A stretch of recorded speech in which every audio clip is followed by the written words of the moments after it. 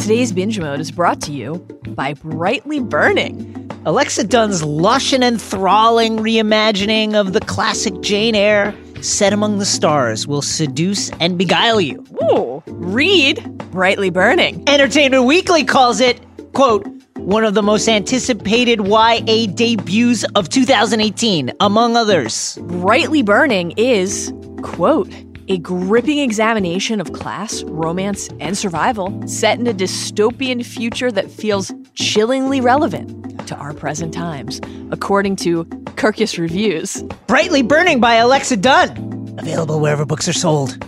Binge Mode is also brought to you by Binge Mode merch! Yeah, merch! Guys, we have Binge Mode Harry Potter t-shirts on sale right now. Life doesn't have to be a struggle when you're a muggle. We know it's a drag when you're a no-mage, but listen, you can blend right in at the Ministry of Magic with this brand new Binge Mode Harry Potter tee. Also, it's not that hard to break in there. Don't get left behind on Platform 9 3/4 because you waited too long to buy this limited edition t-shirt. You can pre-order your shirt now. Cast an Accio spell immediately, and this will be yours. Accio Binge Mode merch! Go to www.theringer.com/shop. Pre-order your Binge Mode Harry Potter tee. That's www.theringer.com/shop. Pre-order your Binge Mode shirt now. Warning. Binge Mode contains adult content. Infinity War, the movie we'll be discussing today, contains a scene in which Scarlet Witch and the Vision, who is a robot man, are on a honeymoon of sorts in Scotland, where we presume they've been doing stuff. So if that's not a thing you're into, why are you even listening to this? It's kind of wild. Very AI-ashy. It's extremely AI-ashy. Although Vision can do a lot more. One more warning. Yes. Binge Mode contains spoilers. So, if you have not seen Avengers Infinity War and you cannot tell us which part of the human anatomy Quill compares Thanos' chin to, it's the one you think. Please proceed with caution. And now Binge Mode. Tell me his name again.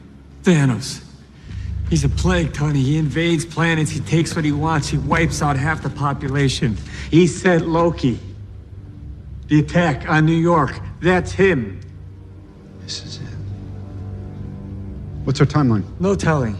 He has the power in space stones. That already makes him the strongest creature in the whole universe. If he gets his hands on all 6 stones, Tony. He could destroy life on a scale hitherto undreamt of.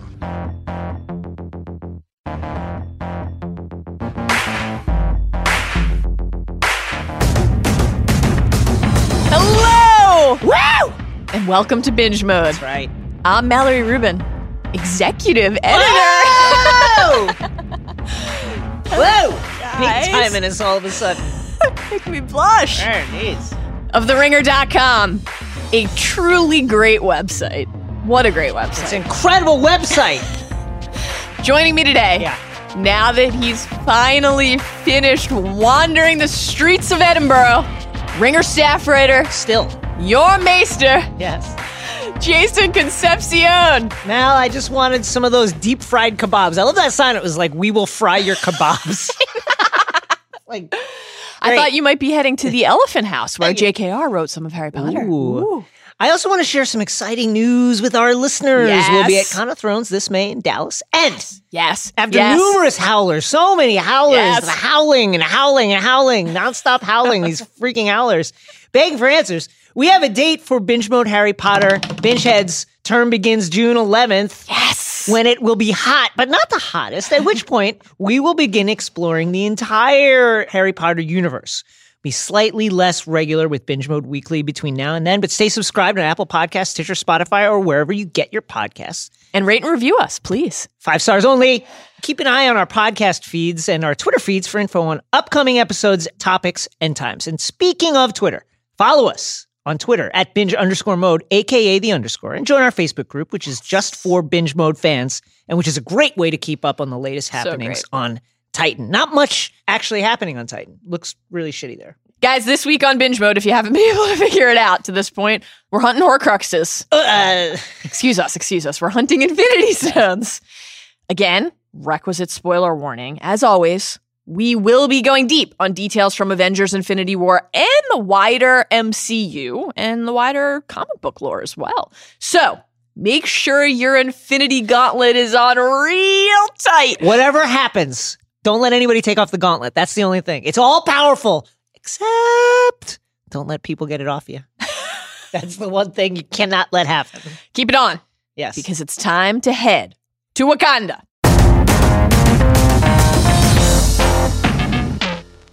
Jason? Yes. For anyone who maybe hasn't seen the prior 18 Oh my films God. in the MCU, can you clarify exactly what it is that these heroes do? Kick names and take ass, in the words of Mantis. Thank you, Mantis. All right, well, maybe we can provide some specifics beyond that by offering up a brief-ish refresher on what actually happened in Avengers Infinity War by hopping in this pod with Thor and Groot and Teen Groot. Dear Sweet Rabbit. Take a Yes, quick trip down our very own King's Road, which is right on the way to Nidavellir. Thanos, the Mad Titan, the figure behind the Chitauri attack on New York City and numerous other events in the MCU, is searching the universe for the Infinity Stones. These 6 gems, immensely powerful on their own, when collected together, complete the Infinity Gauntlet, a weapon beyond comprehension. Thanos and his acolytes attack the Asgardian refugee fleet, as seen at the end of Thor Ragnarok, defeat Thor and the Hulk, kill Loki and Heimdall, shouts to those two, and take the Space Stone, a.k.a. the Tesseract. Heimdall, with his dying breath before hopefully moving on to the James Bond set, calls the Bifrost and transports the Hulk to Earth. He lands in the foyer of Doctor Strange's New York sanctum and warns the Sorcerer Supreme that Thanos is coming. Thanos is coming. I love when Doctor Strange is like, who? Yeah, what? We were just about to go get bagels. What are you talking about? I was just sitting here talking about a tuna melt with Yeah. Wong. What are you going on and on about? I know. Strange summons Tony Stark to discuss what to do next. Big problem. Sorry, Tony. We know you're out there in your athleisure with Pepper talking about your dreams and your babies, but we've got work to do. Just then, 2 of Thanos' lieutenants, Ebony Maw and Cole Obsidian, Sure. Who names these guys? attack New York City in search of the Time Stone, which Strange is just kind of like wearing around his neck. The Eye of Agamotto. The Eye of Agamotto protected That's right. by a spell. So, unable to take the pendant off Strange, Ebony Maw, Yeah. gross head wound at this Disgusting. moment, by the way, captures him whole, Yes. levitation cloak and all, takes him off into space. Iron Man, Spider-Man, unbeknownst to Ebony Maw, Ebony Maw. go along for the ride in their new suits, fancy new suits. Everyone's looking great in this Everyone movie. is looking great. I agree with that. Ebony Maw, is Ebony Maw the one who is, you have the distinction of dying at the hand of Thanos, the Titan. Yes. Is that guy? Okay. In Scotland, Proxima Midnight and Corvus Glaive, 2 more of Thanos' lieutenants, ambush Wanda Maximoff and the Vision, who are just about to fry up some kebabs. Everyone needs a little post-coitus snack. That's right. You know? Vision, you will recall, carries the Mind Stone on his forehead. With a timely assist from Captain America, Black Widow, and the Falcon, Thanos' minions are beaten back, but Vision is gravely injured. Cap and the group, after a brief stopover in New York, decide to take him to Wakanda for treatment. Shouts to Paul Bettany for getting a little non-CGI time in this film, he got to by be the way. just himself. Really got to work it on the streets of Edinburgh. That's right. Meanwhile, the Guardians of the Galaxy rescue Thor from the wreckage of his ship. Thor, after some delightful banter, it must be said. It's pretty good. Some actual Chris Wars. Some real, actual Chris Wars. Leaves for Nidavellir to forge a new hammer, a Right. new weapon. It ultimately ends up being an axe, not a hammer. Well, 'cause- Stormbreaker. The end of Thor Ragnarok is Thor realizing that he doesn't need a weapon to focus his power because he is the god of thunder. Right. And then immediately he's like, you know what I could use? Actually, an axe would be good. An axe might be kind of cool. I know I don't need one, but what if I had one? What if I had What one? if I had one? Rocket, aka Rabbit.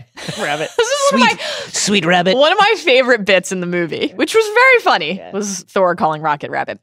Thor, Rocket Rabbit, and Groot head out in the pod, and the rest of the Guardians head to nowhere to try to stop Thanos from taking the Reality Stone from the Collector. Too late on that one, guys. Thanos already has the Reality Stone. He's been waiting there in nowhere. He ambushes the Guardians and takes his adopted daughter Gamora hostage. Quill, Drax, and Mantis head to Titan to rescue her. Meanwhile, Thanos ain't going there. He's going to Vormir. Yep. That's where Gamora tells him that the Soul Stone is being held. Despite none of the prior 18 movies telling us that. Right. You know who's there too? Red Skull. Yeah. Guarding the Soul Stone. Why is he there? What's up, bud? I Missed actually ya. don't know. I gotta watch Captain America: The First Avenger again and figure out how the hell the Red Skull got to Vormir. Anyway, Red Skull is like, hey, price for the Soul Stone is a soul. So Thanos takes Gamora, hurls her off a cliff. She dies. Yep. He takes the Soul Stone. Tough stuff.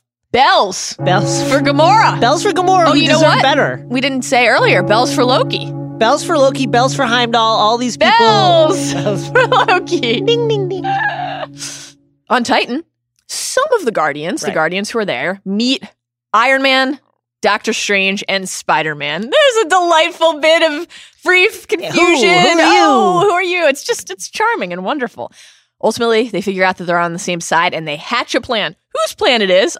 Contentious issue. Quill is like, Iron Man, your plan's dumb. Let's do mine instead. But ultimately, their goal is the same. Separate Thanos from the Infinity Gauntlet. And it almost works. It almost worked. If they only had some butter or something, like or some grease, slip it off. Quill freaks upon discovering that Thanos murdered Gamora. Tough of course, he had previously had an agreement with Gamora that he would not let her be taken captive. Yeah. And he did try to stop it, but Reality Stone bubblegum, tough stuff. Very tough stuff. Very there. tough stuff, guys. Ruin the plan. Thanos defeats our heroes. Doctor Strange, who has surveyed more than 14 million futures in search of a way to thwart Thanos, and spotted the one where our dudes emerge victorious. It's the one where all these heroes existing in an IP is very important for Disney and the Marvel Cinematic Universe. agrees to do the thing that he had previously told Tony he would never do. Right. Hand over the Time Stone in exchange for Tony Stark's life. Now in possession of 5 of the 6 stones, Thanos leaves for Earth. Do you even need the Mind Stone after you have, like, I want to talk about I gotta this. tell you, space, power, time, what's the other one? Soul? That's Reality. I want to can talk keep about this. mind. They spend Keep the mind. Avengers spend I'm so out much on of the mind. movie focusing on the Mind Stone. And obviously once that, which we'll get to in a moment, once Thanos has all 6, he can literally just snap his fingers and half of existence melts I'm away. out on mind. I guess that efficiency is appealing for him, but like on all sides, everyone's so focused on being a completionist. I know, man. Seems like having out on that. 5, he'd still be able to do a lot of damage. Gamora should have told her teammates where the Soul Stone was, and then they could have Gamora's gone and gotten fucking- it before Thanos. Just throwing that out there as an alternative. Choke job by Gamora. Thanos' forces lay siege to Wakanda. Black Panther, Cap, Black Widow, Bucky, Banner in Hulkbuster armor, Okoye, and M'Baku lead the Wakandan defense. The goal is to buy time for Shuri to separate Vision from the Mind Stone. Thor, wielding his new axe Stormbreaker, Groot, and Rocket arrive on Earth just in time to turn the tide. The forces of Thanos are routed, and then Daddy arrives with 5 of the 6 stones. I just need to take a moment to say that Chris Evans looks spectacular. You like the I long love hair? the new aesthetic, the long hair, the beard, not wearing the bright Right, he's got the red, dirty- white, and blue. It's a different, he's got showing some forearm. Also, it's like kind of frayed, like it's messed up, like he can't get another one. He's got to just use this one, and he's been on the run. I love it. In order to save the universe, Scarlet Witch has to kill her boyfriend. Tough stuff. Destroys the Mind Stone, killing Viz. Dear sweet Viz. Yo, Vizzy. Unfortunately, Time Stone, guys, one of the 5 that Time Stone. So Thanos is just like, nah. Yeah, let's set this back 5 minutes. We're good. Pries the Mind Stone from Vision's head. And with the completed gauntlet, he defeats the Avengers. Thor's new axe in his chest. And he's like, nah, should have gone for the head, bud. Snaps his finger. Half the population of the universe turns to literal dust, Yeah, including Peter Parker. tough stuff. That was sad. That's how you know it's fake. That was sad. That Black Panther. That's how you know it's fake. They coming back. Falcon and many, many others. Bucky, my dear sweet Bucky. How will our heroes fight back? Tune in next spring to find out. Now, you have my respect. I hope you. the people of Earth will remember you. And that gets us to this episode's big idea. So let's cut right to the core of it by sticking it with the pointy end of Stormbreaker, Thor's new axe. The defining theme of Avengers Infinity War is sacrifice. Before we get too deep into that theme, let's just take a moment here. Did Yes. you like this movie? I did. I liked it a great deal. Listen, I'm a unadulterated, absolutely unabashed fan of these movies. I love these movies. I feel like I've been waiting my entire adult life to see these movies. Avengers, the first Avengers movie is honestly one of my top 3 experiences in a movie theater. I saw it like in Times Square with crowds going nuts, couldn't even hear what people were saying. And I just think it's an incredible achievement. You know, watching this movie, I was like, wow, this is exactly what a crossover comic book is like. It starts in media res with a bunch of stuff that you wouldn't really know what it was about unless you had picked up these other titles. There's a lot of references to things you may or may not know. It ends in a really weird way. And it's a lot like that. I'm not sure if this is an actual Stan Lee quote or if it's apocryphal, but Stan Lee had a quote saying that the Marvel style was the appearance of change without actual change. And that's kind of what this is. People decry these movies as having no stakes, and it's kind of true. But that's what the comic milieu is. And just the fact that they were able to take this structure that has worked so well in comics for so long and import it into movies in a way that really changed the movie industry, I think is an incredible achievement. And I like the movie.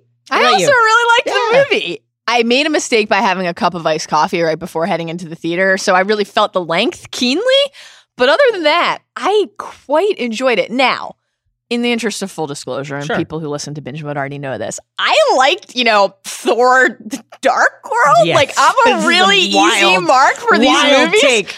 It's not bad. I like all of these movies. I do too. Even when they're bad, they're kind of good, or There's at not least a one fun. where I'm like, I won't watch this if I see it on cable. Right. And this felt like it recognized the high points of everything that had come before. I think the one thing that they probably just weren't able to essentially have the time to correct for was the immense earth-shattering popularity of Black Panther, because I think everyone probably went in thinking that we were going to obviously a huge crucial set piece takes place in Wakanda, but the Black Panther cast doesn't get a ton of screen time, which was maybe a little surprising, but Ragnarok, the humor on the big picture, Sean Fennessy and David Shoemaker made a really great point about how Tony Stark is no longer the only character who gets to be quippy. Yeah. Everyone is funny now. Like the Guardians DNA, the Ragnarok DNA felt so present in this movie in a way that even when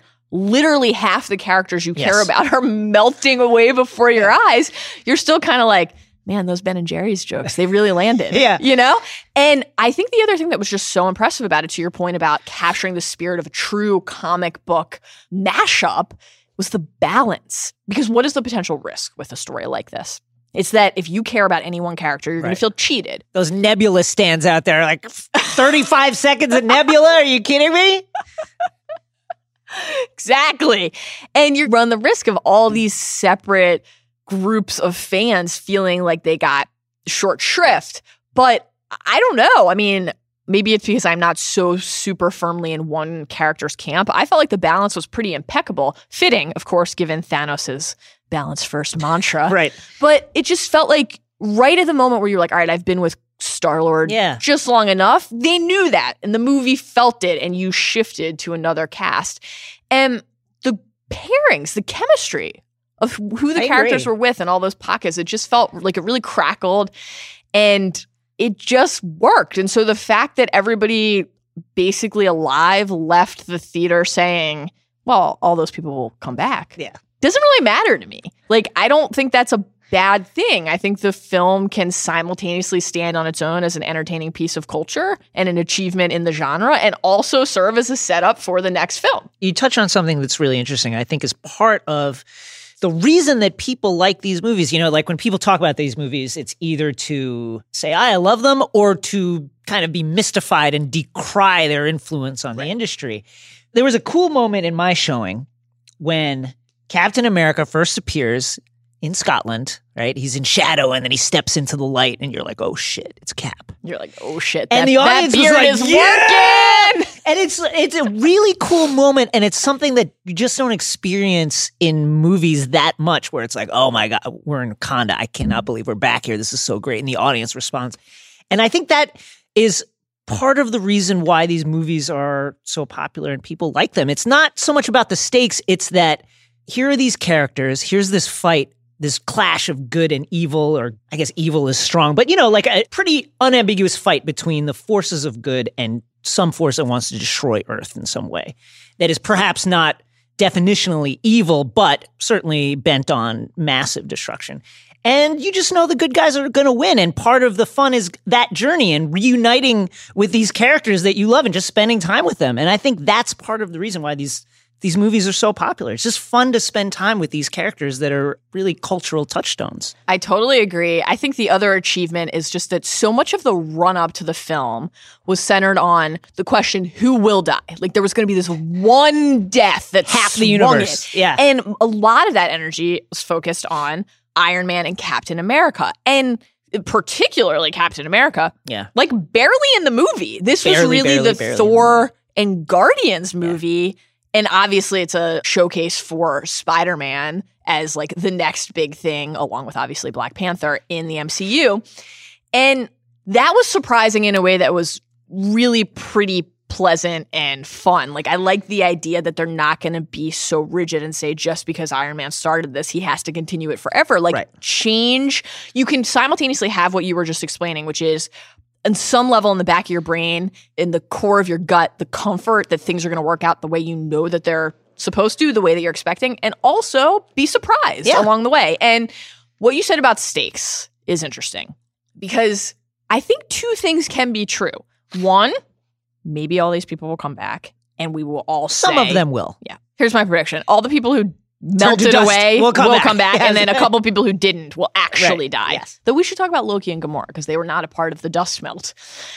That potential Doctor Strange, one future outcome, time stone, quantum realm, microverse, wherever we go with it, Captain Marvel, we'll talk more about that stuff later. Whatever the actual out is that brings these people back, I still think you can say that even if the stakes of their ultimate fate is not what you thought it was when you were watching this movie, that there are still stakes separate of that, which is the ideas that the film explores. Right. Sacrifice, force of will, what somebody's life means, the choices that every person in the world, but particularly people who deign to stand for other people and to say, I am your protector, I am your savior.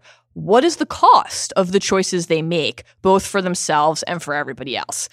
Let's start with the purple— Thick Daddy himself. The purple ball sack chin guy. Thick Daddy. Thanos. Do you think Thanos is hot? Actually, this. before we get to it, let's do a little sidebar. Debate. I love this debate popping off on the internet right now. An incredible thing happening online right now. Is Thanos hot? Is Thanos thick? I will just say this, I first became aware of this kind of dynamic of like, is this CGI / animated character hot in a way that goes beyond the kind of normal like banter? It actually penetrates culture in an interesting way with Prince Sidon from Breath of the Wild, who is a shark. When a critical mass of people it felt like reached the Prince Sidon quests, all of a sudden people were like, hold on, am I in love with this shark? Am I thirsting over this shark prince? Am I suddenly in the shape of water? Right. Does this shark have two penises? That's something that people— And but seriously, how does the pouch open? We never got the clarity we needed. And now we're doing the same thing with Thanos. Is Thanos hot? Is he thick? I do not personally find him hot. Why not? He's the like— ball sack chin doesn't do it for you? Yeah, the chin is a weird vibe. Very Skrull-like. The purple thing I'm fine with. The face, I can't get over the fact that he does look like that like Vegas Pawn Show guy. Pawn Stars? He looks like the Pawn Stars guy. See, my thing is he's super well built. He looks like he's painted himself for a Ravens tailgate. Yeah. And he's carrying rock candy on his hand. I'm in. I'm all in. He's carrying rock candy on his head. It's like his hands are weird proportion to the rest of him. It's like live and let live. That's all I know. All right. Thanos. So his philosophy is balance. Great note from Isaac. What's here. going on right now? Right. The Malthusian trap, which is kind of a discredited theory of Population control. population control, which is not really an issue right now so much as anyway. Thanos' thing was the universe is getting too populated. Everything's too great. Maybe a lot of it has to do with the fact that these superpowered heroes on Earth have turned back numerous genocides. And so there's like billions of souls that haven't been reaped. He's caring a lot from seeing what happened to Titan, his own planet. Yes. Where population got out of hand and then everything turned to shit. Right. And so he's thinking like, what about the universe? First of all, is there not enough space in the universe for people to spread out? I'm not sure that Thanos really has thought this You through. got to go all the way to 50% right away. I haven't thought this all the way through. But his thing is, yeah, we got to balance it. We got to make sure that there's enough, that we take enough life out of the universe so that the life that lives can thrive. And Gamora argues with him about this. She says, you murdered half the planet. Thanos, a small price to pay for salvation. Gamora, you're insane. Thanos, little one, it's a simple calculus. This universe has finite resources. Finite. If life is left unchecked, life will cease to exist. I'm not sure that this is correct, Thanos, but continue. It needs correcting. Gamora, you don't know that, Thanos. I'm the only one who knows that. At least I'm the only one who will act on it. So this guy, before we even get to what happens with Gamora, someone he actually cares about, he's willing, not only willing, eager to sacrifice literally half of existence. The universe. Well, the sentient life forms. So like dogs and cats and frogs and squirrels will be fine. I don't like the implication there. I'm just saying. My cat is smarter than a lot of people. Well, the I know. cat, I'm just saying. A lot of people. According to Thanos' own definition of what he's trying to do, this is my read on it. We got to talk to old Testicle Chin about this, but I believe that's my read on it. Testicle Chin. Old Testy Chin. Thanos, crucially, and like so many effective villains, and he certainly is an effective villain in this film. By the way, when we're talking about the film's achievements, that is chief among them after an entire year of him being a meme and a punchline online. He actually carries the entire movie. Like every effective villain, he thinks fully and completely that he is in the right. 100%. And that's the only way not to do only an is his effective intention Yes. correct, but his methods are beyond reproach. He doesn't want to hear your notes on how he's going about this. He believes fully in what he is pursuing. This is actually an important distinction between him and some of the Avengers because they have a fundamental strength of intention, which is we want to protect. But they have a lot of disagreement both with each other and internally about how they want to go about that. That's why there's a movie in this franchise called Civil War. Yes. The Sokovia Accords brought a lot of dissent and discontent into this group where the Captain America faction and the Iron Man faction split because they could not agree fundamentally on whether to allow government regulation, whether they needed it, whether they should support it, how to go about their business. Right. Well, when you're comparing that and these people who were like spread out across the world, there are a lot of good jokes about how they haven't been keeping in touch. Got to call up Steve Rogers on your flip phone. Right. Is he still programmed into your contacts? Hulk- It's been so long since you've Hulk talked. finds out that the Avengers broke up and he's like, what, like the Beatles? Right. What? Thor has the great line about how Kevin Bacon, he might be. I don't know. You know, none of them even know what the other person is up to anymore. They're not even on the same page with each other, let alone like finding this own total clarity and strength of their own convictions. Compare that to Thanos, who's not going to let anything, including his like one genuine attachment to another person, stand in his way. Well, that's a pretty formidable difference in strategy and approach. So let's contrast Thanos's Malthusian philosophy with that of the Avengers and our heroes. Over the course of the film, there's a lot of debate about what do we do about Vision. Vision has Vizzy, V-Man, Victor. No, that's not anything. He has the Mind Stone, of course, melded to his head. It does something that no one is really sure what it does because his personality is an amalgam of various AIs that Tony made and also Tony's personality and then something of the Mind Stone that nobody's really sure what will happen if they take it out. And so it's like Alexa and the Google Assistant all in one. And nobody's really sure how to take it out. But in order to save the universe, they have to destroy this stone.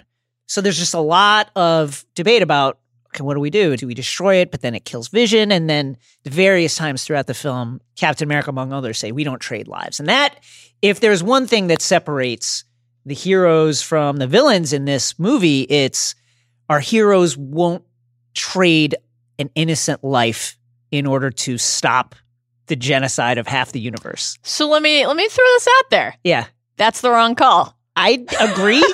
Personally, I agree. And nothing against, listen, I respect all forms of artificial life. Viz, I got you, my guy. That said, like, if it's between me and 50% of the galaxy and the universe and, like, robot guy over here, tough call, but he got to go. It did feel keenly like we had fallen into a late season Black Mirror episode where we were really forced to consider whether AI was actual life. Okay, we can debate whether Scarlet Witch and the fellow Avengers should have weighed the factors differently and ultimately made a different call. Ultimately, Vision. He's the guy. He steps up. But he didn't try hard enough. He was kind of like... He's trying to get it in one more time. He's like, you got to do it. He's like, listen. Eliminating the stone is the only way to be certain Thanos can't get it. And Wanda's like, that's too high a price. And he says, only you have the power to pay it. That's a little too sweet and sexy when you're trying to convince your girlfriend to off you. Couldn't you just be like, hey, zap my stone really hard because it'll fix everything? You can just lie to her. No. Truth is foundational. That's right. In a relationship, in life, certainly for the Avengers. Can't lie. But I just think that a lot of this could have been avoided. Right. Again, to return to an earlier point, things would still be pretty bad even if they had gotten rid of the Mind Stone. Thanos having 5 of these is not a great outcome. There's really no amount that he can have that's good. Correct. But if ultimately the obsession is we cannot let him get 6, we cannot let him get to the point where he can literally snap his fingers and erase half of existence, sentient existence, as you clarified, then don't leave that option on the table. Just period. Don't leave that option on the table. And the contrast between Thanos's willingness, gross and unsavory though it is, to do what he thinks is necessary, and the Avengers' ultimate sentimentality is why the movie ended the way that it did. I agree. Now, so Vision and the Scarlet Witch, they're a long-running couple in the comics. Various storylines touch on their relationship. There's a bunch of crossovers that deal with stuff that have to do with their relationship, including Avengers Disassembled and House of M. They don't really do anything much with setting up that relationship before all of a sudden they're just like out and about. Right. I mean, we get frying kebabs on the street. Love a fried kebab. Their relationship starts to develop. We get some of it in Civil War. Kinda. But it's a lot to ask the movie-going audience. Don't want to knock how important this romance might be in the comics, but the movie-going audience specifically, to allow the fate of the universe to hinge on Scarlet Witch and Vision's Edinburgh fucking? Tough stuff. Is a lot. It really is a lot. There's a great moment in one of the Ultimates where Scarlet Witch is one of the characters and Vision doesn't really super exist yet, but like there's just a moment where Scarlet Witch is talking to a robot and Quicksilver, her brother, comes up and is like, were you just flirting with that robot? And she's like, what? No, what? And then she's like, I'll talk to you later. And it's just like a robot though. It's not Vision yet. It's like a robot. Listen, I respect her and her choices, except for the choice when she waited as long as she did to try to get the Mind Stone out of Vision's head. So here's the other thing, though. It's not just Scarlet Witch. Right. Like Captain America, Steve Rogers makes a decision to bring all of this to Wakanda. He takes the war to Wakanda. Yeah. You cannot rationalize that decision and say, well, maybe he thought that Thanos wouldn't show up and try to get the stone. Everybody knows what's happening. Everybody knows what the stakes are. This is why they're fighting in the first place. Right. Thanos is trying to get all the stones. You guys have one. Protect it. But what does protecting it mean? And they won't sacrifice Vision, but they will sacrifice like an entire place and an entire people nation. Who, by the way, just opened up to the rest of the world. Welcome. Yikes. There's a great line by Nkoye where she's like, when you were talking about opening up Wakanda to the rest of the world, I thought you meant maybe like a Starbucks or the something? Olympics? The Olympics? So let's compare this to Thanos again, because snap your fingers, the people you vanish, you don't really know who they are. That's part of his creed. That's part of what he likes to talk about is, I'm actually not picking certain people. Right. I let the algorithm figure it out. I work at X Capital, and Taylor Mason's algorithm told me that these are the ones who are supposed to go. What happens when the calculus that he's faced with suddenly has a more human face, suddenly has emotional stakes for him. Gamora. Yeah. Sweet little Gamora, little one. By the way, who he plucked from a planet whose population he was killing. Right. En masse. Tough flashback. Very tough flashback. Where we see that he, in essence, distracts her from the carnage with a like weapon. a pocket knife. Double-sided knife that he's giving her, and a speech about balance. This theme of balance, and this theme of sacrifice. So, turns out, after all this time, Gamora knows where the Soul Stone was. Right. One of the primary bits of narrative and dialogue heading into this movie was a lot of us, we talked about it on this podcast, is a Soul Stone in Wakanda? Right. Is that I thought it was. Fueling the magic of Wakanda? Guys, no. It turns out it's on that planet that has literally never been mentioned before, Vormir, guys. Oh, Vormir! And Gamora begs Quill not to let her fall into Thanos' hands because she knows that he will extract this information from her no matter the cost. Quill, this question of will he be willing to do what is necessary? Will he be able to sacrifice Gamora, who he loves, in order to prevent this information from falling into Thanos' hands?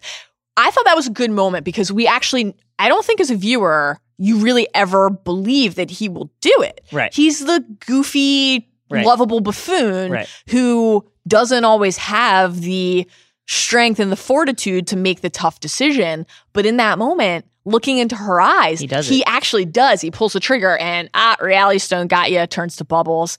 Can't do it. Thanos wins again. Further proof that like he's got all these other stones already, guys. You're kind of fucked already. So Thanos and Gamora, they go off to Vormir. Hanging out with Red Skull. Why is he there again? I will look this up. I promise listeners Stonekeeper. I will look back on Captain America First Avenger and try and figure out why the Red Skull is on Vormir. Someone's got to be Stonekeeper, I guess. And Gamora thinks that she has triumphed because the Stonekeeper, Red Skull, explains that there is a cost for those who seek this Infinity Stone, the Soul Stone. And she turns to Dad, dear old Dad, and says, all my life I dreamed of a day, a moment when you got what you deserved. And I was always so disappointed. But now you kill and torture and you call it mercy. And the universe has judged you. You asked it for a prize and it told you no. You failed. And do you want to know why? Because you love nothing. No one. And then what's Thanos doing? He's crying. Why? Because he does love one thing. And the fact that Gamora can't figure it out for this long is really wild. But it's Gamora, his beloved adopted daughter. And Red Skull says, they are not for him. Because Red Skull, remember, a Nazi. They are not for him.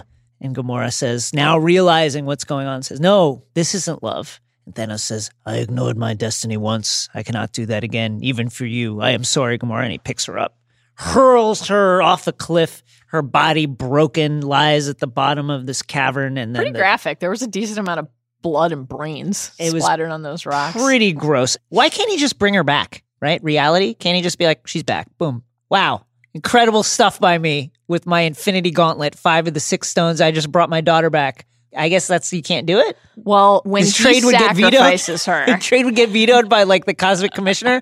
No, you cannot sacrifice your daughter, then bring her back with the Infinity Gauntlet. Maybe if he did it, he would lose the Soul Stone again. How does the magic work? Okay, so try it once and then kill her again. Is it like...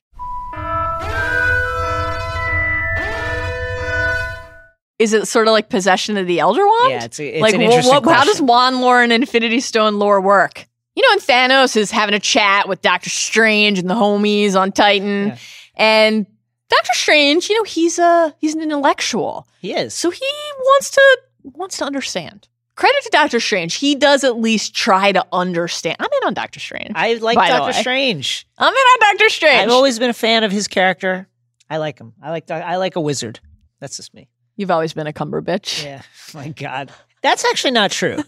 I'm kind of mildly out on Cumberbatch, but I like Doctor Strange. That's all. Cumberbatch is extremely one note for me. It's like very British man carrying a lump of coal in his butt cheeks. I'd just like to be clear that British man carrying a lump of coal in his butt cheeks is the only note I need. If you're going to be one note. And Doctor Strange, he's trying to understand why Thanos thinks this way. And he says, congratulations, you're a prophet. And Thanos says, I'm a survivor. Doctor Strange, who wants to murder trillions? And Thanos says, with all the 6 stones, I can simply snap my fingers. They will all cease to exist. I call that mercy. And Doctor Strange says, then what? Thanos, I finally rest. Watch the sunrise on an ungrateful universe. The hardest choices require the strongest will. I like moments like this where our villains are inadvertently arming our heroes with the clarity that they need. Yeah. Hearing that matters for Doctor Strange because, again, he went into this saying, I have one priority here. It's not the Avengers. It's not what you guys are doing here in Quill's dick measuring contest with Tony Stark. It's to protect the Time Stone.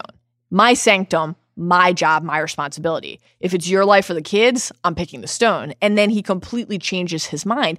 That moment plays into that. The hardest choices require the strongest will. Apparently, they also require assessing 14 million potential future outcomes. But Doctor Strange ends up having more force of will than a lot of the other Avengers who aren't willing to make a choice. Handing over the Time Stone, that's as much of a sacrifice as handing over any person. Oh, yeah. Not only that, but he loses like a large portion of his abilities with the Eye of Agamotto out of his control. It's interesting because this is really this kind of like, what will you sacrifice? How strong is your will to do what has to be done? It's a pretty timeless theme. You can go back to the Bible is half stories like this about like the binding of Isaac. Abraham ordered by God to sacrifice his son Isaac, and he's gonna do it. And then God's like, it was a joke. Sacrificing Isaac sounds like every binge mode meeting. Uh-oh. You know what I mean? I see. Come to the cliff. And Doctor Strange says to Thanos, spare his life and I'll give you the stone. And then later, after Thanos has left and the heroes are debriefing on what went wrong. Yeah. Or did it go wrong? Did it? And Tony says, why did you do that? And Doctor Strange says, we're in the end game now. And I hear this in Tyrion's, you're in the great game now voice, certainly. Tony, there was no other way. So again, Strange, one of the few characters in this movie where you can actually step back, reflect on the choices he made and say, he made an intentional choice. Right. He made a deliberate sacrifice, something he did not want to give up. He gave up because It's the only way. it's the only way. And sometimes the only way is the only way. Let's talk about, for a second, Peter Quill, who needs to freaking chill out, my guy. How about everyone in this movie with him telling him he needs to freaking lose weight? What was up with that? I mean, I think that's a tough note from Marvel production. Because remember in Guardians of the Galaxy, Yes, the whole thing was about his abs. the whole thing is like, yo, Chris Pratt got in shape. He cut the carbs. He was working with like Navy SEALs in the kill house, like 8 hours a day, like eating 9 almonds for dinner. And look at how cut this guy is. They gave him the cheesecake shot. And then all of a sudden it's like he kind of fattened up. And I kind of feel like this is Marvel. This is Kevin Feige being like, listen, it's in your contract. If you don't tighten up, we get to roast you in the movie. He actually looked fine. But it's, you know, when you're next to a Hemsworth, it's tough. Very tough. Okay, so Iron Man and Peter Parker are trying to rip the Infinity Gauntlet off of Thanos' left hand. Mantis is struggling to keep his consciousness under control so they can do that. And while this is all going on, Quill comes up like, hey, what's up? Look at you now. Where's Gamora? And then, you know, Thanos, not fully in control of himself, lets slip that she's dead. Well, Mantis is like reading Mantis his is emotions reading it. and his grief. He's and his in mourning. grief. He's in immense pain, emotional pain. He's in mourning. He's trying to figure out how he's going to be in 2 Marvel movies at once. And Quill puts 2 and 2 together and is like, decides, I'm going to shoot Thanos, which is like, first of all, shoot Thanos. Great. Do it. Can you wait till we get the freaking all-powerful super weapon off of his hand first? Spider-Man is so close. Yeah, they're to literally pulling going, this we thing almost off. got it off! Everyone on the team is following instructions. Come on! Everyone's sticking to the playbook, Oh my God. except the guy who wrote it. Wait until the glove is off, and then when the glove is off, shoot the guy. Great. No one is saying don't shoot the guy. We're just saying don't shoot him this second when he still has the super weapon. Quill! If it's that much of a super weapon, unbelievable. should it be able to be just ripped off your hand? Well, I mean, this is the one weakness of the super weapon, yeah. Also, like, Iron Man can put, like, he shot that little weird blockage thing onto it. And but like, Thanos, like, just ripped that and off. Spider-Man put the webbing on. But it did momentarily stop him from using it because you have to be able to move the glove around. Anyway, Quill, you're a freaking idiot. I just love that it's like, whose plan do you want to use? Peter Quill, a guy who is like really good at flying a spaceship and listening to 80s music, or like literally the genius? The billionaire genius. Which one of these guys do you want to go with? You know, Quill is blinded by his emotions, Yes. and emotions, relationships, whether it's a romantic relationship or, say, a complicated relationship with a brother. Yeah. That's what fuels this story. And we got, before Loki left us, maybe forever, maybe He'll be not. back. Maybe Yeah, not. as Thor said, he's been dead before. We got some great Loki Thor in this film. And Loki expires quite quickly. Thanos, while he's strangling Loki, says, no resurrections this time. Which I would like to offer up. Has to be a wink, wink meta nod to the He'll be audience that everyone is coming back. And then as Loki is expiring, one of the things he says to Thor is, I assure you, brother, the sun will shine on us again. That's beautiful. I think he's going to be back. He's going to be back. And by the way, like, great final redemption of Loki, who, should be noted, killed untold thousands in New York City in Avengers 1. Used to work for this guy. Used to work for him, caused billions of dollars in destruction, and cost the lives of an untold number of New Yorkers. Now is a good guy and, you know, tries in his final moments to shank Thanos in the neck. It's an interesting place to be where you're forced to consider whether Loki actually understands the nature of sacrifice better than the bulk of the Avengers. Great point. He ultimately was willing. I mean, sure, he would have rather not died. He's Loki. He's been dead before, though. But he puts himself in this position with his, we've got the Hulk moment. Right. And his shenanigans right till the bitter end, puts himself in a position where he can be taken out because he understands that there is something more important than his own agenda. And it's stopping this guy. Yeah. How to stop this guy? Well, sometimes it's going to require the loss of life. What if the Avengers were willing to see things that clearly? Well, what about Thor? This is... Love my in guy Thor. Really many hitting ways, a peak right now. Yeah, Thor's movie? I agree with that, by the way. That's a good take. Ragnarok was awesome. And it's like, who would have guessed that 3 movies into Thor, you'd be like, oh, wait a second. Thor's great. Right.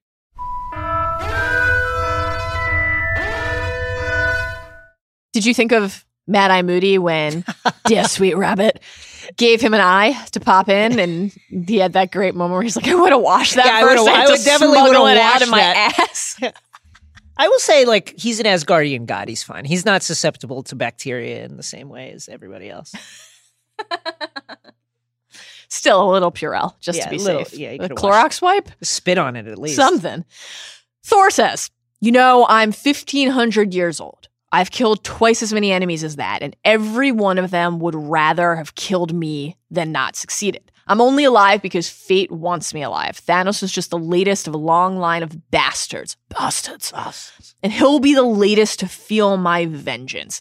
Fate wills it so. And then there's this great little aside where Rocket Raccoon's like, what if you're wrong? And Thor says, well, if I'm wrong, then what more could I lose? And Rocket's like, well, I could lose a lot. Me personally, I could lose a lot. And it plays for comedy, but it's actually an effective reminder that Rocket doesn't want to sacrifice his life. A lot of these heroes don't actually want to sacrifice or aren't willing to see clearly what the sacrifice might bring them.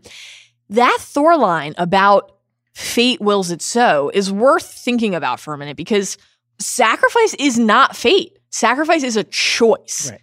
That's the nature of the thing. Exactly. So Thor has made that kind of choice before. You know, Ragnarok ends with Thor letting Asgard burn because he realizes and accepts through Odin's counsel and other counsel that Asgard isn't a place, it's a people. And so what choice did he have to make there? Sacrifice the place for the people. We know that Thor is capable of that kind of calculus, but here he's right back to where he was before. It's almost like he's advancing as a compelling hero, but he's regressing a little bit in his thinking. I do need my hammer. I do need my super weapon. Well, sure, I could think about what I could gain if I'm willing to lose something, but what if I just go back to thinking fate wills it so? Right. I'm going to be the victor, and if not, I'll die, and that's how it is. Where was the progress that we had seen from him before. And again, I thought that he was the most enjoyable character in the movie. I loved everything about his arc. But in terms of that internal calculus about the nature of sacrifice and what you have to give up to gain something, we saw more from him in Ragnarok than we did here. Do you think that's fair to say? I do think it's fair to say. You had an interesting choice by the Marvel Cinematic Universe people. There are a lot of things in this that, much like in the comics, you could kind of like define as a reach in the sense that, oh, we've done this so many times. The Hulk has in the last moments changed. So what if he can't change? And what if Thor, a thing that's happened numerous times in the comics is Thor losing his hammer. What always happens when Thor loses his hammer? He's got to get it back. He's got to get something back. Thor losing his powers happened numerous times. Banner not being able to change the Hulk. Banner being separated from the Hulk. Banner, the consciousness being in control of the Hulk. These are all like little things that are getting thrown into the MCU now, much in the same way that they got thrown into comics. Just ways of mixing it up, of simulating change while they're not really being change on a fundamental level. I enjoyed all of the Hulk erectile dysfunction subtext. Performance anxiety in this movie. I just need to think about something. And now, a word from our sponsor. Today's Binge Mode is brought to you by Heinz. Since 1901. That's right. Hanes has always been innovating. Like Tony Stark, and it's no wonder they are America's #1 brand of underwear. They just made it more comfortable. The Comfort Flex Fit underwear is the latest innovation in comfort from Hanes. Comfort Flex Fit is cool, comfortable, supportive. It's so comfortable, you'll forget you're wearing it. You'll forget. Thing? What am I wearing? How did they do this? With a breathable pouch for support and a roomy fit. Not to mention, these boxer briefs are incredibly soft. And the legs won't ride up. Thank God! You want to replace all your underwear after you try them. With nearly universal 5-star reviews. Across the universe. Much like Avengers Infinity War. Everyone is obsessed. These guys really know how to make underwear. And it won't break the bank. You don't need 6 Infinity Stones. You can get a pack of 3 for just 15 bucks. For 15?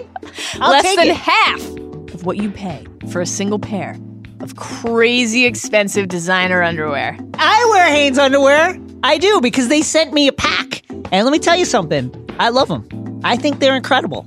Give them a try at Hanes.com or wherever you buy Hanes.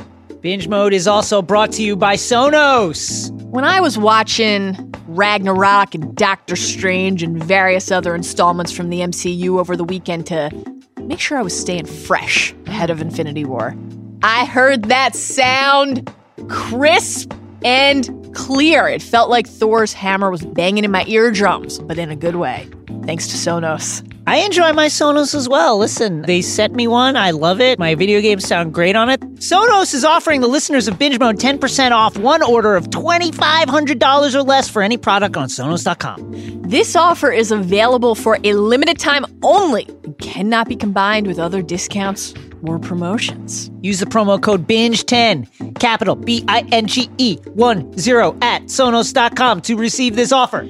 And now, back to Binge Mode. Yeah. Jason? Yeah. Some people, like Sean Fennessy's 14-year-old sister, left the theater despondent. Uh-oh. Many others left quoting Thanos' words to themselves for comfort. All that just for a drop of blood? Yes, Infinity War ends with a bloodbath, more accurately maybe a confetti dust bath. But the popular consensus seems to be that it'll all actually wind up being for just a drop of blood in the end. I agree with that. When most of these characters will come back to life. But how? Well, give us some guidance there. Please assemble the conclave and head to the Citadel in Doctor Strange's New York sanctum to teach us everything we need to know about how the Avengers who turned to dust might come back to life. What happens when your heroes disappear? What happens to the world, to the galaxy? My God, what happens to the IP? Dear God. Infinity War is largely based on the 1991 Marvel Comics crossover event Infinity Gauntlet. Shouts to the Ron Lim and Jim Starlin heads out there, in which Thanos, the Mad Titan, in possession of said weapon, trounces Earth and space and the cosmos' heroes, then deletes half the population of the universe. But An object of such reality-altering power can also reverse that which it wrought in an upset, really to end all upsets. Nebula, who Thanos was keeping in this really decrepit state of not life but not death in order to impress his wannabe girlfriend Death. That's the other thing. That's a change from the comics. In the comics, the reason that Thanos wants to kill everyone, wants to get the Infinity Gauntlet, all that stuff, is because he's like thirsting after death. He wants to be in a relationship with Death. And Death is like, nah, I'm not interested in you, guy. And he's like, what if I do this? What if I kill everyone? Would that impress you? No. What if I take my adopted daughter and then like put her in this weird state between death and life? Does that do anything for me? No. What if I fight all the heroes? Nah. Anyway. So it's all just a courtship strategy? Yes. Remember how at the end of the first Avengers, the post-credits scene when the minion of Thanos says, as he's about to be revealed, says, they are mighty, the heroes. To fight them would be to court death. Oh. That was the hint that, this is Thanos. And they didn't obviously go with the courting death part of it, but still. Anyway, so there you go. Nebula grabs the glove off him while Thanos is fighting literally celestials, which are like the pre-gods before time and like eternity and love and hate and all these like celestial beings. While he's distracted with that, Nebula grabs the gauntlet. She dons it, becomes all-powerful, and then turns time back for 24 hours across the universe, thus bringing our heroes and everyone else back to existence. And then the heroes have to fight her, but it's somewhat easier because she's not used to wielding the power. In 2015's Secret Wars, Jonathan Hickman, his influence is really growing in the MCU at the moment. And Secret War, by the way, has a lot of elements that you see in Infinity War now. So in Secret War, Doctor Doom acquires the power of the Beyonders, who are these all-powerful beings in the universe, when an event called an incursion causes the universes of the multiverse to collapse upon themselves. Our heroes survive, but as alternate versions of themselves living in a strange battle world ruled over by an all-powerful Doctor Doom. Black Panther finds the Infinity Gauntlet, fights Doom, and Doom is eventually defeated by Molecule Man, which is another weird choice, but Panther then restores reality using the reality gem. So I think that's one thing we're going to see. Here's another example. 2005's House of M, Scarlet Witch, increasingly unstable after the dissolution of the Avengers, kind of inadvertently creates a reality in which mutants inhabit the top rungs of society, and below mutants are certain, quote, sapiens with powers, like Carol Danvers, Captain Marvel, who I'll mention in a minute, Spider-Man, etc. And then there are the non-powered humans who live on the margins, essentially everyone. Basically, society has been flipped upside down.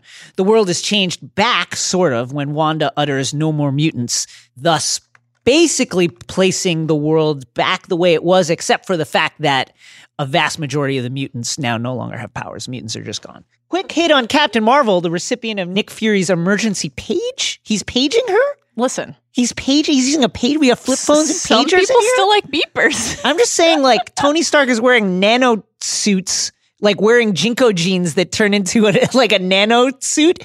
And You like got that nice color display on Nick this Fury's page, out though. here with like a Nextel. Anyway, Carol Danvers, a.k.a. Captain Marvel, is a former Air Force officer, CIA agent, and astronaut. Wow, that's a CV. Show off. She gains the powers of the Kree warrior Captain Marvel in an explosion, which is really just like a shorthand way of saying a lot of weird stuff happens. She gets the powers of Captain Marvel. Also, her mind melds with Rogue for a time. Anyway, she wields the powers of Captain Marvel, which include flight and ability to kind of absorb energy and release energy. And also, she's immensely strong and also extremely capable, as we said, a military officer and an astronaut. So that's who's apparently coming to save the day. I have a couple questions for you. Sure. Mr. Comic Book Expert. All right. So this movie came out late last week over the weekend, right? Wide release. Bazillion people saw it, Yes. shattered box office records. And then Monday, instead of riding this wave for a little longer, right away, Ant-Man and the Wasp Can't wait. poster. So the stinger of the movie is Captain Marvel. Right. They're starting to market Ant-Man and the Wasp. Microverse? Quantum realm? What sort of microverse does time matter? How does time function? Ooh. Shenanigans in that story might help the Avengers in Infinity War Part 2 or whatever they're going to call it. I have no idea. I'll be straight up.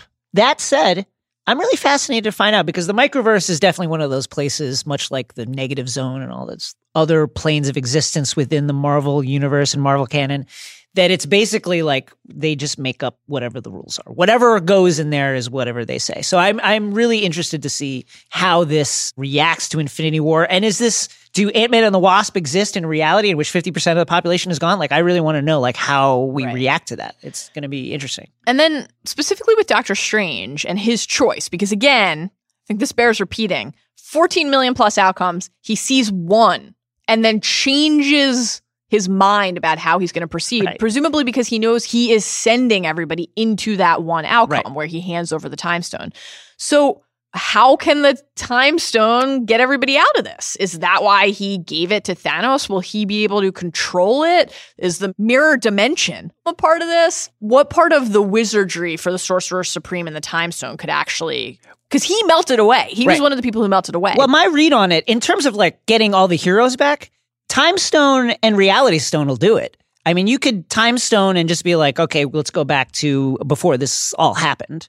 And you can use Reality Stone and just be like, okay, this is what the universe is now. Is everybody's back. What kind of permanence does the Reality Stone have? Because the way it was used in this movie... It was more of an illusion. It was more of a temporary illusion. Right. The Reality Stone can actually alter the fabric of reality if you choose to do that. Now, it takes like immense willpower.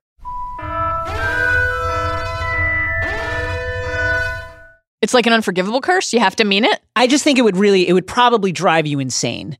Imagine creating a table from your mind. Is it like putting the Imperius curse on all of existence? Yeah, but it's more of like having to keep those details in your mind. Right. And then send them into the universe so that they come back in the way that you intend to, so that they're real. I feel like you could use the Reality Stone to do it, but it would be extremely difficult. It would probably drive Thanos insane. So I think my reading on is you would need the Time Stone to really do it. I think the Reality Stone it's too hard. Like no one has that kind of recall of what reality really is like on a granular and atomic level in order to bring all of that back. So all of that together boils down to Time Stone, Captain Marvel, and Ant-Man and the Wasp saving the day. Yeah, I believe that. Sorry for everyone who really likes all the main characters. Well, Captain Marvel has become increasingly important in the Marvel universe over the last 15 years. And like I said, I stand for Doctor Strange. So she's probably the strongest female hero in the Marvel universe. I might need to look that up. That said, interesting thing to me is Captain Marvel is set in the 90s, so how does that tie up with Infinity War? So what people have been speculating is that we're going to get what is in essence an origin story / prequel to establish that character and her powers, and then... She goes into space, and there's some kind of space-time continuum thing, and she's still young. Exactly. Yeah. Jason? Yeah. When you said you were going to open up binge mode to the rest of the world, this isn't what I imagined. What did you imagine? The Olympics, maybe even a Starbucks. Certainly a joint trip to the Sept. I hear there's a lovely one on Vormir. To bathe in the light of the 7 by sharing 7 of our favorite nuggets and observations from Infinity War. You go first. Number 1, Peter's pop culture references. He's been doing this ever since he's been reintroduced into the Marvel CU. You will recall in Civil War when he figures out how to take down Ant-Man, who was Giant Man at the time. He was like, hey, have you guys seen Empire Strikes Back? This time my favorite one was when he's like, have you guys seen that really old movie Alien? And they figure out how to get Maw out of his own ship by punching a hole in it so that he goes out into space and gets frozen. I love when Tony's like, kids see more movies than you. I know. Number 2, what a movie for the Chris Wars. Chris War is into the mainstream. Guys, we have a victor. At least we have a belt holder. Yes. Hemsworth has the belt right now in the Chris Wars. There was so much delightful meta Chris War acknowledgement and commentary in this movie, particularly between Pratt and Hemsworth. We got some of it with Evans too, but when the Guardians of the Galaxy first find Thor, and Quill says, how is this dude still alive? And Drax says, he's not a dude. You're a dude. This is a man. That's hilarious. And then Gamora says, it's like his muscles are made of kryptonite fibers. Quill's like, stop massaging his muscles. My favorite was when Drax says, it's like a pirate had a baby with an angel. Yeah. And again, there's that great moment when Quill asks what the Avengers are, and Thor says, Earth's mightiest heroes. Mantis says, like Kevin Bacon? Thor coming in with the zinger. He may be on the team, I don't know. Just so many funny Thor lines. And then when they show up in Wakanda, finally, Cap says, new haircut? And I just want to say once again, short hair Thor for the win always. Wow. And Thor says, looks like you've copied my beard.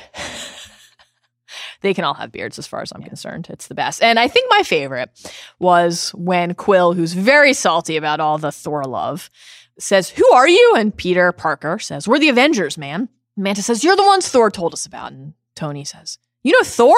And Quill's like, "Yeah, tall guy, not that good looking, needed saving." I just love it. It was genuinely really funny. Number 3, Iron Man to Banner, who is having trouble getting it up. They're fighting Maw. I loved this. And Cull Obsidian on the streets of New York. And Wong and Doctor Strange are doing their thing. And Banner cannot change into the Hulk. And Tony's like, "Where's your guy?" He goes, "Where's your guy?" And then finally he says, "Dude, you're embarrassing me in front of the wizards." I love it. Yeah, it was great. So good. Number 4. What's your official vote here? Is Avengers Infinity War a prequel to The Leftovers or a sequel to The Leftovers? It's a prequel because it's based on Infinity Gauntlet, which came out in 91 and actually has all of these plot elements where 50% of like the population of the universe disappears. So many shades of The Leftovers in this, but particularly the stinger when the car all of a sudden crashes and there's no driver, the helicopter spinning in the air, no pilot. That stuff was just in the pilot of The Leftovers. I know. So what I'm saying is Parada and Lindelof ripped off the Infinity Gauntlet for this. Number 5. This is a great line. "Dude, don't call us plucky. We don't know what it means." How do they not know what it means? Star-Lord is such He a beautiful knows idiot. what that means. Beautiful idiot. Did you like how Thor lovingly referred to them as morons? Yes, it was great. Good bit. Number 6, a lot of good food bits as well. There's a Ben and Jerry's bit and a New York deli bit. Tony says, "I swore off dairy, but then Ben and Jerry's named a flavor after me." So Dr. Strange says, "Stark raving hazelnuts." Then he adds, "Bit chalky." And before Tony is fraternizing with Doctor Strange and the wizards, Doctor Strange and Wong, they just want lunch. They were out to get lunch. But Sometimes, Wong never you has know, cash. Doesn't look like there's enough to snack on in the sanctum. And like you said, Wong, short on dough. And Doctor Strange says, "Seriously? You don't have any money?" Wong says, "Attachment to the material is detachment from the spiritual," which is definitely what I'm going to use next time I don't have cash to give to you or any of my colleagues for coffee.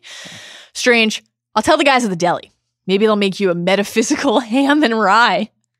Wong's digging in his pockets. Wait. I think I have 200. Strange says, "Dollars?" Wong, "Rupees." And then Strange says, which I didn't like because he would know. This guy's brilliant. He would know. He should know how to exchange rates. Come on. Wong says, $1.50. And then Strange sighs deeply and says, "What do you want?" Wong, right before chaos breaks out all around them, "I wouldn't say no to a tuna melt." Number 7. So Peter Parker introduces himself to Doctor Strange. "Hi, I'm Peter."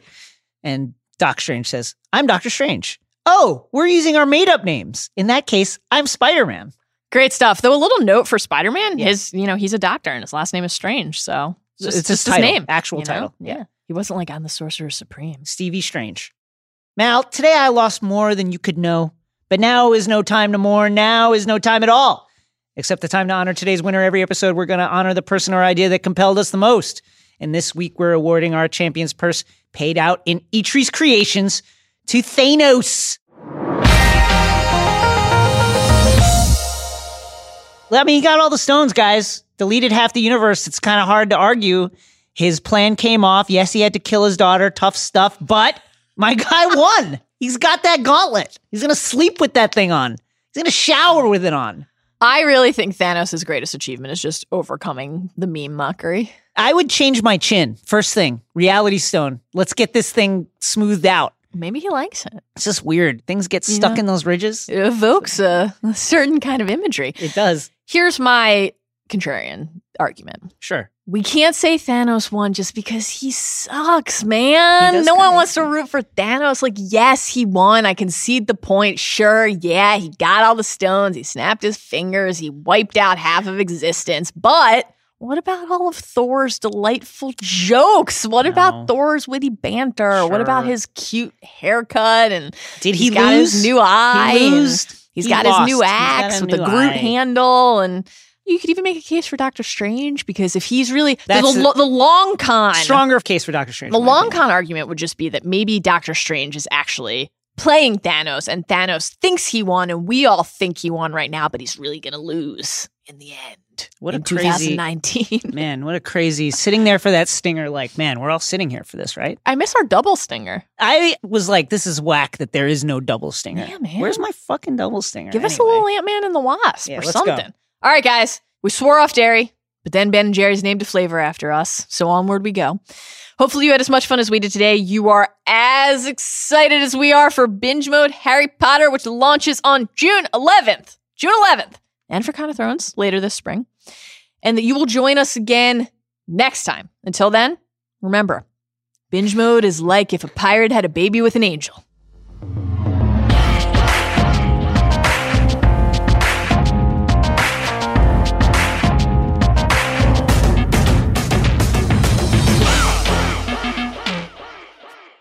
Tony Stark, I can't believe I had to explain this to you. Get some of the lubricant out of your nanosuit, spray it on the wrist, and then jerk that thing off. Just ask Scarlet Witch and Viz to borrow their sheets. Yeah, there's some grease all over those sheets. Like, the fact that you're just trying to pull this thing off dry in the desert of Titan, it's not going to happen, guys. Also, like, combined strength of Spider-Man and Iron Man, at least in the MCU, is probably like a 100-ton lift. These guys can't get the glove off? That's the only problem I have with this movie. Rip the glove off. Quill, shut the hell up. You can shoot him after. Today's Binge Mode was brought to you by Sonos. With the Sonos Home Theater, my husband's video game playing, my binge watching experience, it has been so much better. Love my Sonos. Love the way the bass booms and the trebles.